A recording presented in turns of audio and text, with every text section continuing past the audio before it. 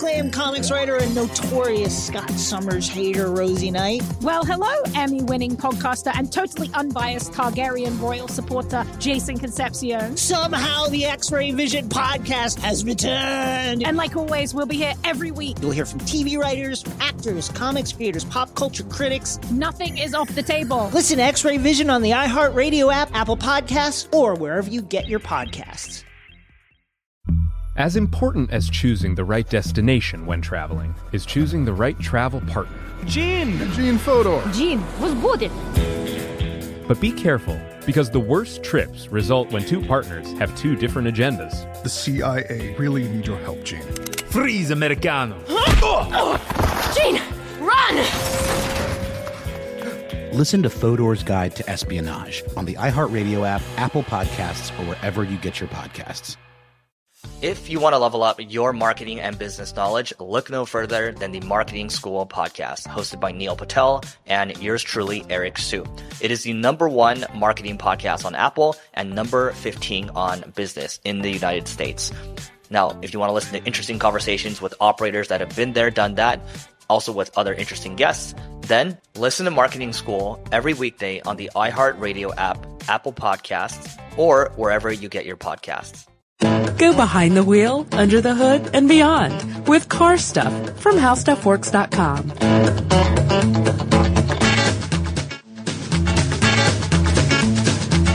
Hey, Ben, I want to start this podcast with a question. All right, Scott. Who invented the automotive assembly line? Ah, yes. I do love questions and answers like this, because if you are the majority of people in the world, you will say Henry Ford, of course. How else could the Model T become so popular? That's right. And I would be willing to guess that when I asked that question, I bet about 99% of our audience said, in their head, Henry Ford. Or at least something like that. I think it was Henry Ford. Yeah. And you know who would have a huge problem with that probably is a fellow by the name of Ransom Eli Olds. That's right. Oldsmobile, the founder of Oldsmobile. Mm-hmm. And actually, little known fact, he is actually the one who came up with the first automotive assembly line. However, it wasn't automated in the way we see Henry Ford do that. Sure, absolutely. Also, sidebar, posthumously inspired little band you've heard of called REO Speedwagon. Oh, yes. Very good. But I don't think he knows that. Pop he did culture that. reference there. There we from, go. Yeah. Well, what? 70s? All angles, yeah. But yeah, so these are different, in terms of the application and the nuance. But if we're talking just in terms of the raw concept, Ransom Eli Olds invented the assembly line. Correct, yeah. And you know what? Here's the thing, that he invented the automotive assembly line. Ah, yes. The very important. assembly line, it's important. Right. The distinction is very important because assembly lines have been around for a long, long time prior to that. It was just used in other things, like maybe, a slaughterhouse. Exactly. That's one. And that's where Henry Ford actually, is it Ransom or Henry got his idea from that, I think? Ford applied that. Yeah, I think he got that, well, we'll talk about that. We'll get into it. But, if going way back, a lot of other things were made on an assembly line. And what that really means is, if you want to break it down into the most simple, like the simplest way to say this is that, everybody's responsible for one part of the overall assembly. There is a division of labor. Yes, exactly. Resulting in a single product. You don't take a bunch of parts and make one entire product, package it and send it, put it aside and that one's done. You're receiving something that's already been, started or there's some kind of base for you to start to work on, and you apply one part and you pass it along. You do the front left door assembly, for instance.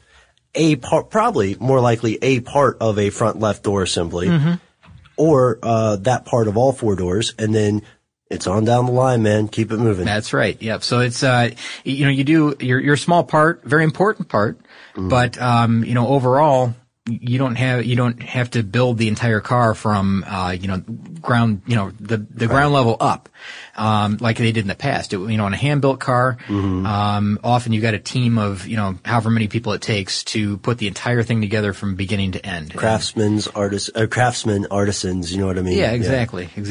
Now let's also this is interesting. When we started talking about this and doing some research on this, one thing that blew me away is the historical context may be lost on a lot of people because there is no one living today that was born before assembly lines became the norm in manufacturing. Really? Well, the norm in manufacturing across the world, like there's no one alive today who, I think if they are, I hope they're listening and will write in.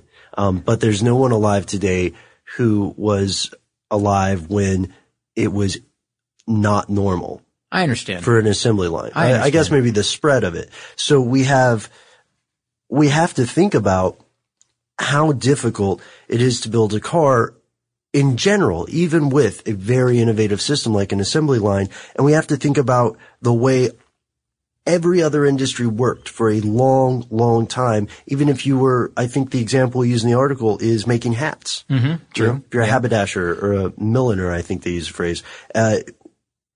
These people, for a long time, everything from a hat to shoes to a horse-drawn coach was built often painstakingly by people who had to spend years learning the entire trade. Mm-hmm. Yeah, from beginning to end.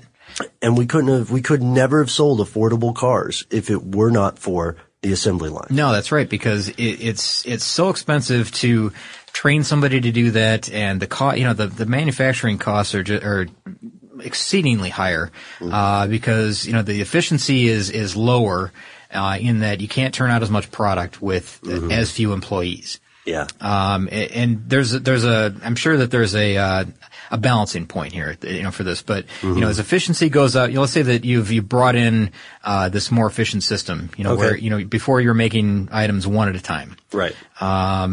Now you've brought in this idea that, we're going to have 3 or 4 people doing this, and it's going to make it much quicker. We'll just pass it down the line until it's done, and we'll package it and ship it, and it's done. Your efficiency goes up. Your manufacturing costs go down. Maybe 3 or 4 people is the wrong way to say this, because we're talking about automobiles where you've got, hundreds of people employed, if not thousands, and you can buy parts in greater numbers. So you have an economy of scale. Down. Yeah, exactly. So the manufacturing costs go down. Well, the price for consumers will go down at the same time, for the end product, because you can sell that cheaper and more competitively in the marketplace. And, therefore, the people that can benefit from that, their quality of life goes up. So, this idea that, Henry Ford and Ransom Olds and, the others in the early automotive industry, this idea kind of brought forth, the middle class, really. I mean, it was kind of the basis for what we call the middle class now. A bold statement, Mr. Benjamin. It is. I agree. It is, because the employees were making a fair wage, at this point. Because remember, Henry Ford had this, was it $5 a day wage that he was paying? Right. He refused to pay less. Yeah. He paid a living wage. Yeah. So, I mean, it was an idea that everybody could get by on what they were, comfortably on what he was paying. And, you got affordable transportation, so you can now get out of the city on the weekends. And we've talked about all this in the past, you can have any color Model T you want, as long as it's black. That's right. Yeah, your favorite line, right? And then, it is, yeah. The, the idea that, you could have some of the things that up until that point were reserved for the wealthy. Sure, like, you could have and that's a really good point, Scott, because prior to a Ford Model T being assembled in 90 minutes from stem to stern, and then that means every 3 minutes a new car was coming out. Wow. Down the line. Prior to that, there were so few cars that they were obviously luxury items. Yeah. Because to the point where the income of a small rural town collectively might not be enough to buy a car. Well, sure, because you would have to go, you'd have to go to a coach builder. Right. You have to order a vehicle built, and they'd say, well, we're building one for, Stan Smith in the town next door. You'd probably have to get the motor somewhere else. Yeah, exactly. You'd have to get the motor from somebody else. They would do the coach work. It'll all be custom, of course, but it's very, very costly. And prior to this, that's basically what it amounted to. Or, you'd have a small factory that would build 10 cars a year. Yeah. That would, it wouldn't necessarily be custom, but, you get your car when you're next in line, and if we have one available this year. And those coach builders are still around. For folks who are wondering, why do you guys say coach builders? We're not being pretentious. That's the term because these, I think in the UK where we would say custom, they would say bespoke. or something. So in this kind of industry, these things got the name coach builders because they were taking motors, they were ordering motors, and they were putting those motors on actual coaches. Right? That's correct, yeah. And so they still call themselves, some of these companies still refer to themselves as coach builders or are referred to. And those are the very high-end, quality, customized, bespoke, what have you, car companies. Those are the Ferraris, for instance. Yeah, sure. There's still certain models of Ferrari that are built all by hand. There's Bugattis that are built by hand. There's Lamborghinis that are built by hand. Even here in the States, even parts of cars are still built by hand because in the article we mentioned the Corvette engine, built by hand, at least at the time the article was. I don't know if it still is or not, but built by hand, and then that's added to the car, which is built on the assembly line. I know that the Dodge Viper engine's built by hand. It's not really done on the assembly line like the other engines are. It's a separate line within the plant that builds other engines. And then it's shipped to a facility where they put together the Viper by hand. It's just, there's all these different combinations of the way this happens now. And even now even in big manufacturing facilities where they put together entire vehicles, let's say that, I'm just going to make one up here. Let's say one up. The Chrysler Sebring. All right. Let's say we're at our hypothetical Chrysler Sebring. Just for example. Factory. And I don't know if this is still the case or not anymore, but I know that at one time they were doing these modular assemblies. I would think that they still would be because it's very effective.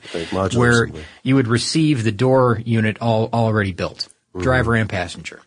And there's a lot that goes into your doors, believe it or not. If you ever opened up a door, look at all the the take wiring, off the panel, exactly, the glass and the locking mechanism and all the latches and everything. But it's not painted; it's just a raw assembly that arrives there ready to go. Yeah, they fit it to the car, and then it's all painted. And then sometimes the doors go away, to have the rest because it's easier to put the rest of the stuff in the car without the doors on it. Right. In the past, those were. Sometimes the doors they were painted separate from the body of the vehicle and the paint didn't always exactly match up. And now it's a much better process, but they've got it all figured out in that, we can bring in these modular units like maybe the dash assembly. Sure. And instead of having somebody put together, at 20 different stations putting pieces on that dash, we can receive that from the supplier and put that in as one unit, and that's one station for us, but the supplier handles the rest of it, and it's just shipped to us. Now let's talk a little bit more when we're talking about the modern automotive production line there with the standardization and the modular nature of it is really key. It's something that I don't think we can overemphasize. Up to you're making all my good points here. Oh, no. Cause up to you got me on the middle class, which I was going to say. Oops. No. It's, you're such a jerk for being awesome at your job, Scott. Sorry. And also the use of modular construction, which leads to a profound change here because it helps everybody, not just on the assembly line, but it helps other companies or third-party companies. Let's say you're a company that solely makes transmissions. It becomes much easier for you to sell more transmissions because, again, we're talking economy of scale. If you're selling them to, let's just say, a car manufacturer that uses your transmissions for multiple car models. Sure. And this is totally different from the preceding approaches to these things. And this is one of the innovations that Henry Ford put in was the standardization, right? Yeah, sure. And we see that today with chassis. There are a lot of chassis that end up being finger quotes different cars. Yeah, that's right. There's a lot of component carryover between lines of automobiles because you may find that the same engine is used in this model that's used in that model, and you may find that the chassis and the entire underbody is really just the body work that's different on this model. You find that a lot with you know what a good example would be? Like how you've ever noticed, I'm sure you have, but Toyota and Lexus, Lexus is like the luxury line of that. Acura and Honda, Acura is the luxury. really you're getting the same kind of car, the same cars, different badges, different interior packages. Oh, oftentimes, Scott, that's stuff they don't want you to know. It's not true. Really well hidden. Really. No, it's pretty apparent on the street. And it's called platform sharing. Yeah, exactly. It's platform sharing, and everybody does it. There's nothing wrong with it. It's just, if you want to pay a little more for the Lexus brand name and you want the creature comforts that come with that, because there may be, which are substantive. Oh, sure. There are options that you just can't get on a Toyota that you can get on a Lexus, or there's options that you can't get in a Honda that you can get in an Acura. And there are other examples of that as well. But what it does is it lowers the price of everyone's production. Toyota and Lexus and Acura and Honda, all benefit from having shared parts. I'm going to hit you with a curveball, bro. It's a pretty good comparison. All right. Do you ever eat fast food, Scott? All the time. Okay. Taco Bell? I live on it. Yes, no? Okay. So I had a moment of clarity. I had an epiphany one time when I was at a Taco Bell. Yeah, okay. And I had a bad day. I promise you I'm going somewhere here. Okay. And it's assembly line related. And I was looking at the menu, and the person had asked me what to order. First off, that's bad design in drive-thrus, if we can talk about that for a second, because you pull up to a drive-thru menu, they immediately ask you what you want. And if you don't know, then it's really inconvenient for the person there who is not, probably working a pretty stressful job to begin with, right? And so I'm pulling up, and it seems like there's just this whole panoply of choices, what the heck is a gordita? Let me figure this out. And they're all delicious, by the way. Yeah, and I'm reading this menu, and I say, actually, can I hang on just a second and figure out? And the lady on the other side totally goes, ugh. And just so tired of me. And it's true because, it's Taco Bell. I should probably already know what's on the menu. Sure. So I looked at it, and this is the point. I looked at it, and I realized it appears to be a lot of choices, but it's basically the same 5 to 6 ingredients. It's the same half dozen ingredients. And why do they do that? That's because one of the main principles of any successful car company is you must appear, if you're a mainstream car company, you must appear to have many choices for the consumer. Even if you're using the same 6 ingredients. Ah, very good, Ben. Okay, so sorry, that was so long-winded. No, that worked out well. You drew that together nicely. Yeah. I was a bit worried at the Scott was giving me the quizzical eyebrow. Yeah, sure, the hairy eye there. I didn't know what was going on. Sorry for the monologue, but but it's funny when we talk about these modern things. So we've established the importance of standardization. We've established the importance of platform sharing. And I want to go back to a point you mentioned earlier, Scott, which was about the threshold of efficiency. Yes. Should we talk about that? Yeah, please do. Okay. So as we know, there has been a lot of unrest in the car making world, in the industry itself, on both the half of the workers and the manufacturers and the people who manufacture the robots that work on a lot of assembly lines. What is the price we pay for efficiency? How efficient should a company become? Should it become so efficient that its assembly line is entirely automated? Because is it possible that they could become so efficient that they can't hire people that are paid well enough to buy their cars? Which is arguably, now we're not going to get into this, so we're still a car show. No, this is not political in any way. Yeah, this is not meant to, thank you, Scott. No, not at all. But this is really a question of math.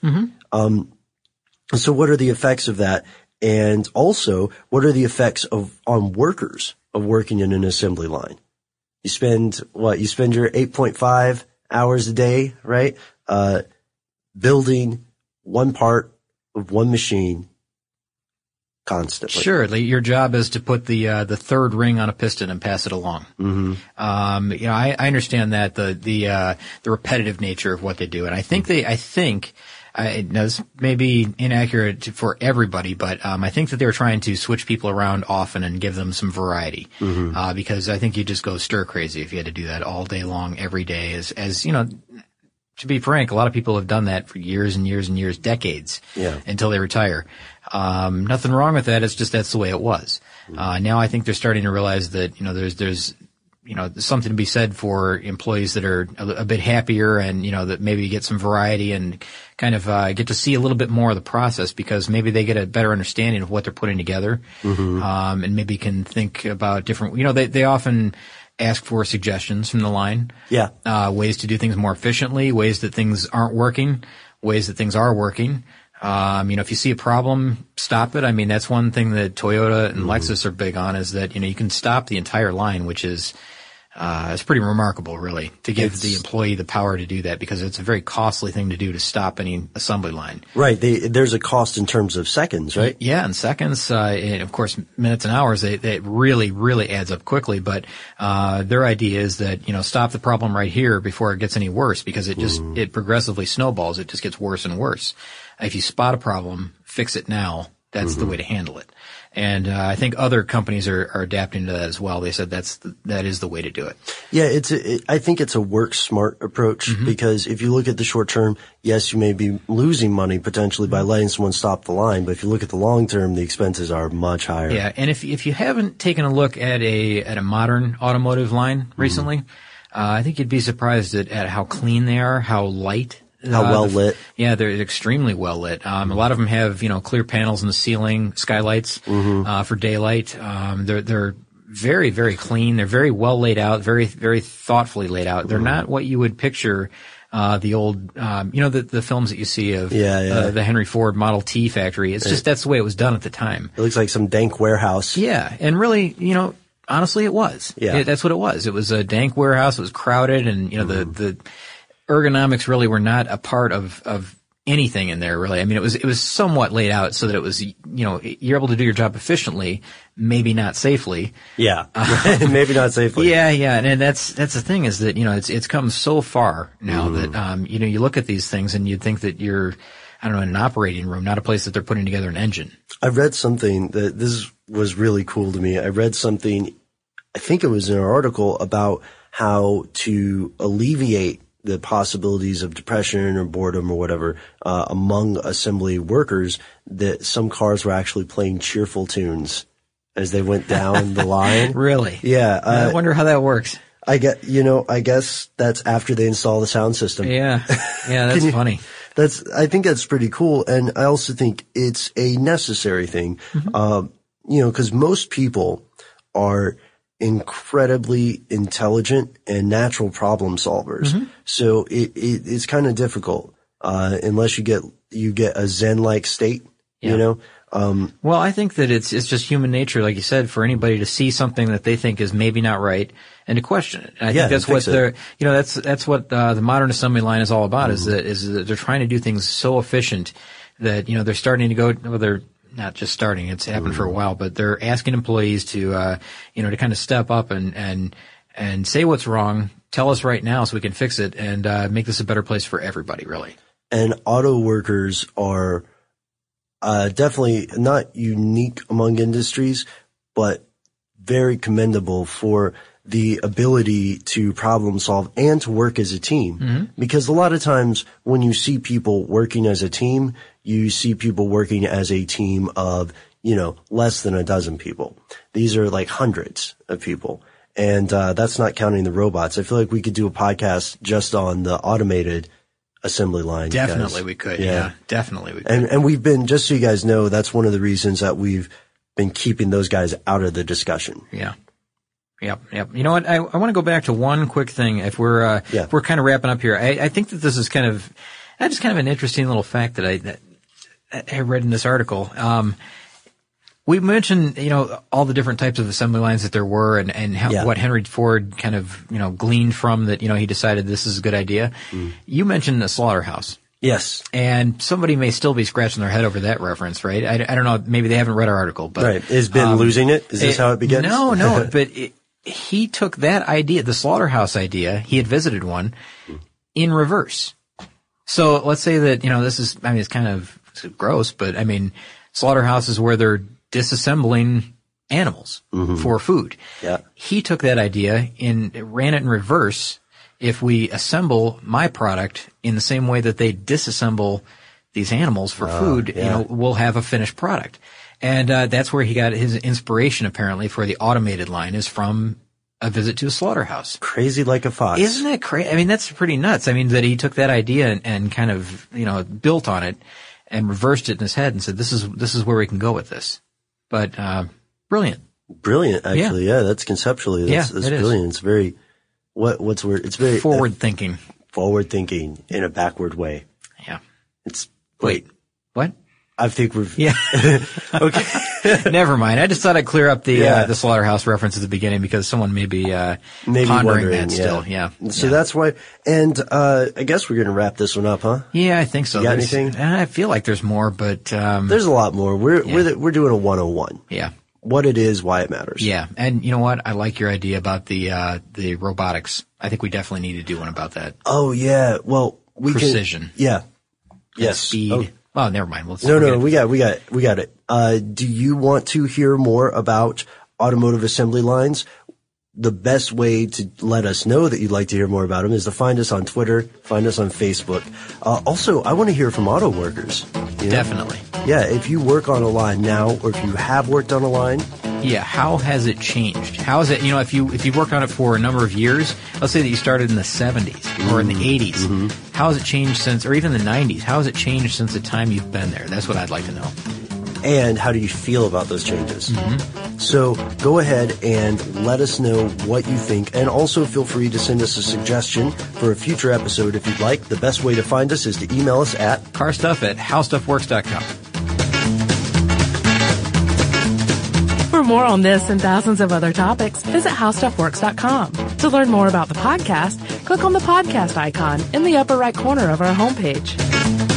The How Stuff Works iPhone app has arrived. Download it today on iTunes.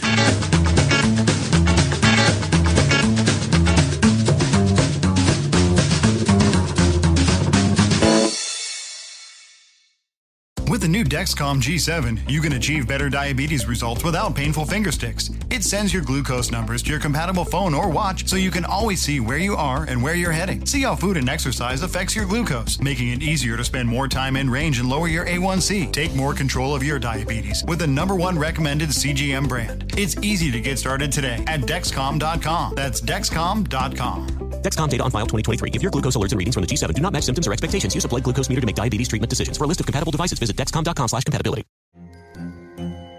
Hello, acclaimed comics writer and notorious Scott Summers hater, Rosie Knight. Well, hello, Emmy-winning podcaster and totally unbiased Targaryen royal supporter, Jason Concepcion. Somehow the X-Ray Vision podcast has returned. And like always, we'll be here every week. You'll hear from TV writers, actors, comics creators, pop culture critics. Nothing is off the table. Listen to X-Ray Vision on the iHeartRadio app, Apple Podcasts, or wherever you get your podcasts. If you want to level up your marketing and business knowledge, look no further than the Marketing School podcast, hosted by Neil Patel and yours truly, Eric Su. It is the #1 marketing podcast on Apple and number 15 on business in the United States. Now, if you want to listen to interesting conversations with operators that have been there, done that, also with other interesting guests, then listen to Marketing School every weekday on the iHeartRadio app, Apple Podcasts, or wherever you get your podcasts.